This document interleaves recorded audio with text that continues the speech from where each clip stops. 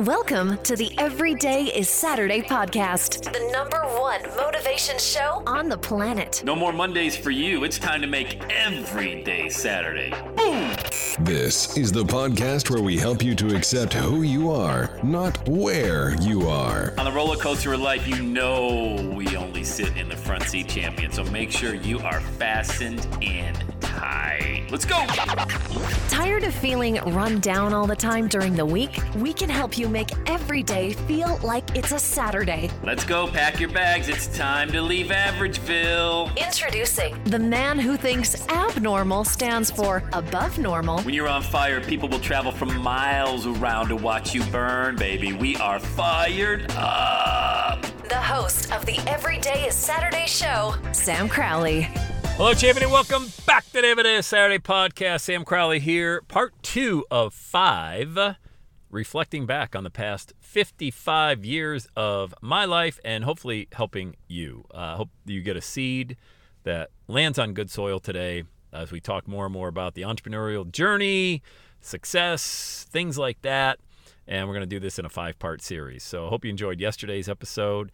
And into today's, I want to talk about the people that we hang around, the choices that we make, the really bad ones I've made. And I mean, I have made some extremely bad choices in my life. And I've made some pretty good ones, and you can probably guess, the good ones are the ones that we always look back and say, oh, that was a great decision. But boy, was that some of the dumbest stuff I ever did. I was a people pleaser. I had a really high disease to please. I was the class clown. I went to St. Bernard's grade school, grades 1 through 8. Wore the white shirt, the blue clip-on tie, the blue pants. I was an altar boy at St. Bernard's Church. I was a pretty good kid. My mom raised 8 of us by herself, and my dad left when I was 3 months old. So, she did, and I always say this, and I say this about every parent, they did the best they could with what they had to work with, and I really didn't even understand this as a kid. I didn't give my mom much slack. My teenage years, did I go to parties, keg parties in the woods and drink and all? Yeah, I did all that stuff, but I never talked back to my mom, never cursed in front of my mom. I had this respect thing that was ingrained in me at a very young age. Now, maybe it was from my mom who, you always call them Mr. or Mrs. In the grocery store, I was never allowed to call respect your elders. So I was never allowed to call anybody, over the age of 21 by their first name. It was always Mr. or Mrs., and I still did that. When I went back to Bradford, visiting my mom, I'm 25 years old and I'm still seeing my parents' friends calling them Mr. or Mrs. And, I always had that respect that I think it was really from my mom that told me that. But when you think about a single mom raising 8 kids, she worked in a factory and she was a nurse in that factory, Case Cutlery Knives. If you've heard of Case Cutlery Knives, Bradford, PA, actually, where I grew up, is the home of Zippo lighters. That's where they're made. So a big Zippo plant, worked first, second, third shift. I didn't, but they worked all 24/7, pumping out those lighters. And, my mom also, unfortunately, was an alcoholic. So whenever she got home from work, pop open the bottle of whatever it was, whiskey, and man, she would just drink really until I think she just put herself to sleep. And it was normal to me. Again, I didn't give her any slack, didn't come at her, wasn't confrontational. Why are you drinking? Blah, blah, blah. There was a couple instances. I remember once when I was in 8th grade, I was in bed. It was about 2 in the morning, and I heard her whispering, barely about, I don't even know how I heard this because we had this big barn of a house, and it was old. It's like a 100-year-old house, and this was in the 80s, early 80s, and I think the house, when she finally sold it in 1986 or 87, sold for $4,000. So you can kind of give you an idea of how dilapidated it was. But anyway, I just heard her go, Sam. I could barely hear above a whisper, and I go downstairs, and my mom's laying on the floor, and it's 2 in the morning. I'm 13 years old, 14 years old, whatever it was, and this was in the winter of 1981, I believe, the winter of 1981, like maybe October, November that year.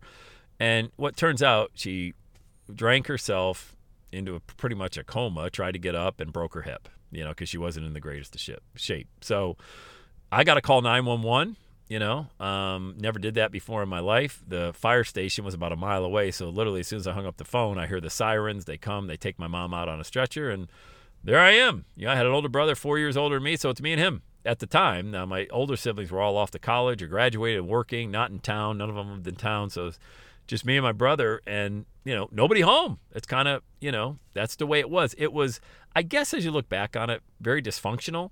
But again, I mean, after that, my mom joined AA, and we would have AA meetings in our living room. So in ninth grade, my brother graduated from high school. I went into ninth grade, and, there would be a meeting full every Wednesday. There would be a room full of adults in our living room, and they would be having an Alcoholics Anonymous meeting right there. And I'd be up watching TV, and it was funny because they would all go by when they would come to the door, I'd let them in, like, hi, I'm Dave P, and I'm Juanita L, and I'm this and that. So when I'd see him at the grocery store, I'm like, oh, Mom, look, it's Dave P. I didn't even use his last name because in Alcoholics Anonymous, the last names, at least at that, I'm not familiar with it necessarily, but at that point in time, you weren't using last names, only the middle initial. So I'm telling you all of this because, if it wasn't for my friends, the guys that I hung out with all through high school, I don't even know where I'd be. Like, I had some just amazing friends. I was in sports, so I played baseball and basketball, and I was pretty good. And then when I wasn't playing sports, I was always with my friends who had two parents, and they would have the meal at the table every night. And they would invite me over for dinner, and a lot of those times when my mom would work after she healed from breaking her hip, she went to work at the nursing pavilion, and she was working 11 to 7, 11 at night till 7 in the morning. So, when I was sleeping all through the night, I was the only one home. And then she worked 3 to 11. So when I came home the rest of my high school career, when I would come home from school at 3 o'clock, my mom was gone to work. And when I would go to bed, nobody was home. And then when I woke up in the morning, my mom was sleeping. And we barely, like 2 ships passing in the night, never really saw her much. And so hanging out with my friends was my saving grace. I mean, they were good guys, and like I said, we go to parties. Who didn't go to the parties in the 80s, especially in a small town? That's really all you did. But I never touched a hard drug. Still haven't touched a hard drug. I never had any interest in doing drugs in my life because my friends didn't do drugs. So that's why with my own kids, I'm really, really making sure that their friends are the kids that I would want them to hang around. Because and you know this as a parent, right? Show me your 4 friends, I'll show you your future. Well, especially in high school.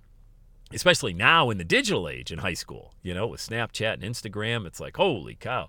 I didn't even know I wasn't invited to a party, on a Friday night until Monday came and people were talking about the party. Now kids are on Snapchat. Oh my God, you didn't invite me to the party. I'm like, you shouldn't even know that. Just go live your life. It's Friday night. Have a good time. Go do something, So now, now that I'm older, friends, I'm very particular about who I choose to allow into my inner circle, and it's not many. I mean, I know a lot of people, but not very many people know me. You know what I mean? Like, I know of a lot of people. I have a lot of acquaintances. I have a lot of friends, great people, but I am very protective about who I allow into my inner circle. And from an entrepreneurial perspective, I learned a big lesson with this as well. When I first got started, everybody said they could help me as long as I paid them, I can help you build a website. I can help you do this. I can coach you and coding and all of these things. And I'll do this for you. And now I'll connect you with this person. Come to my event. It's $5,000 and I'll put you in contact. I'm going to get you on a big stage, Sam. Send me $10,000, And I was doing it because I had just a very high level of, oh yeah, I trust them. I guess I just trusted a lot of people. And, it does, look, this journey, this entrepreneurial journey, it makes you make better choices, but I think from if you want to call it a negative, you're just not as trusting of people. And you shouldn't be. I mean, the old trust and then verify. Trust and verify. Don't be sending anybody a credit card or a check or money until you verify that this is actually the individual that can help you get the results you want. You're going to have to do the work. That's always the case. But are they even able to hold up their end of the bargain? And from an entrepreneurial perspective, I always go back to my childhood thinking of all the bad decisions I made because I had a disease to please. I wanted to be everybody's buddy. I was the class clown. I wanted to make people laugh. A lot of that biting, sarcastic wit that I got from my mom was also a defense mechanism because, it wasn't a great childhood relative to, we didn't live like the Kennedys. I'll give you an example. I was walking through school one time through the hallways in 9th grade, and I had picked up some clothes. My mom and I went to the Salvation Army or Goodwill store, wherever you can just buy shirts and jeans for 50 cents. Well, I bought a shirt, and I didn't realize it. On the back, it said Firecracker. And it was those letters. Remember, I don't even know what they're called, but you would buy a kit of lettering, and you'd use a press-on and iron to iron the letters on. You could spell your name, your last name, your first name. Well, for some reason, this back of the shirt said Firecracker. I'm like, hey, it's a nice shirt. Better than anything I got. Doesn't have holes in it. I'm going to wear it to school. Wouldn't you know, I wore it to school, and the guy whose family gave it to the Salvation Army says, hey, Crowley, that's my shirt. I'm like, what are you talking about, dude? I just bought that. He goes, yeah, where'd you buy it? Salvation Army? Oh, my God, what a loser. That's my shirt. Dude, look at Sam. He's wearing my face got beet red. I was just, I mean, you can imagine, 9th grade, last thing you want is any attention negative drawn to you, let alone wearing somebody else's classmates' clothes in school. And that still sticks with me, man. I'm 55 years old, Thursday, and I'm still remembering this like it happened literally an hour ago. But those are the types of things that stay with you, and they sting, and that sting goes away, but the memory of it doesn't, and that's why I always wanted to be successful. Not just because of that one instance. I could name 100 other times that happened to me in a situation where it's like, really, dude? You that nice? I remember in 6th grade, girls like, oh my God, look at that coat Crowley's got on. It's a crappy looking coat, man. It's the middle of winter. It had the coat, God, what do you call the inside of a coat? If you were to cut it with a knife, the inside of that, the foamy stuff, whatever it's called, was coming out. Well, that's all we could afford at the time, So my wife and I always make sure my kids are in very nice clothes. We're not shopping at Nordstrom every weekend. I'm just saying, we make sure. Here's the one thing we wanted to make sure as parents is that, because my wife's childhood was no better than mine, okay? And neither of us have a college degree. And what we always wanted to make sure is that our children had a way better life than we had. Like, they don't ever have to worry about a meal, which we both had to have worried about in the past. They never have to worry about the clothes on their back, and they don't have to worry about a roof over their head leaking. Like, they've got heat in the wintertime, and now we probably go overboard like most parents do. Not a lot, though. All my kids get a job at 15, and we don't buy anything for them outside of food, clothing, and shelter. They pay for their own thing. Like, my one daughter's going to see Taylor Swift Friday night in Cincinnati. Guess what? Daddy-o don't pay for that ticket, okay?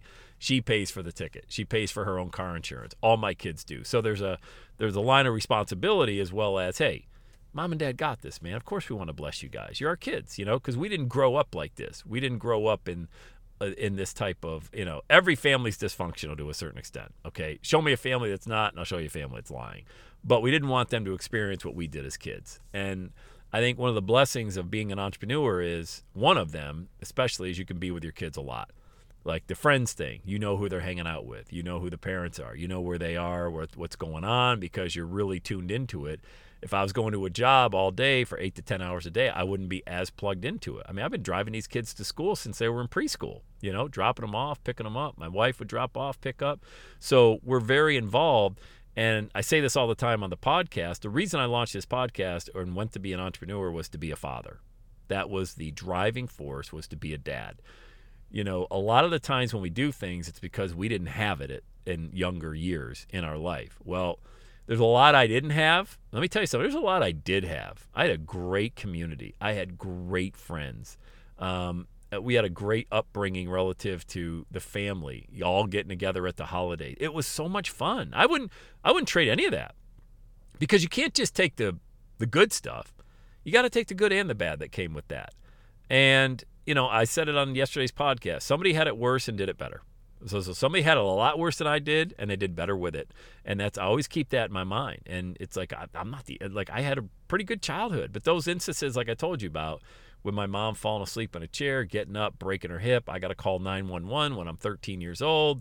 Then she got hit by a car my senior year of high school because she was crossing the street in front of our home with groceries. Car comes around the corner, gives groceries all over our lawn. Mom's in the hospital, cracked pelvis, hospital bed has to be put up in our home for 3 months. Mom needs to learn to walk again. 2 years later, she has a stroke, can't walk again, 3 more months. Yeah, I go on and on and on and on.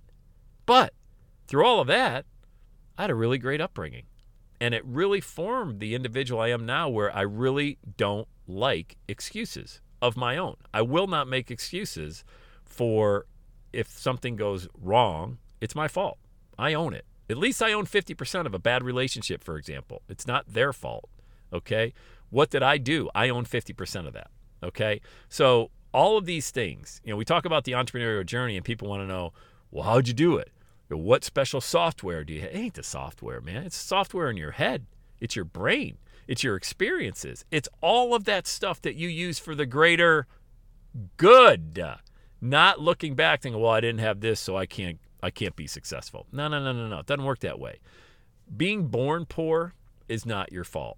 Dying poor is your fault. And that's another thing that I like to hold on to as well.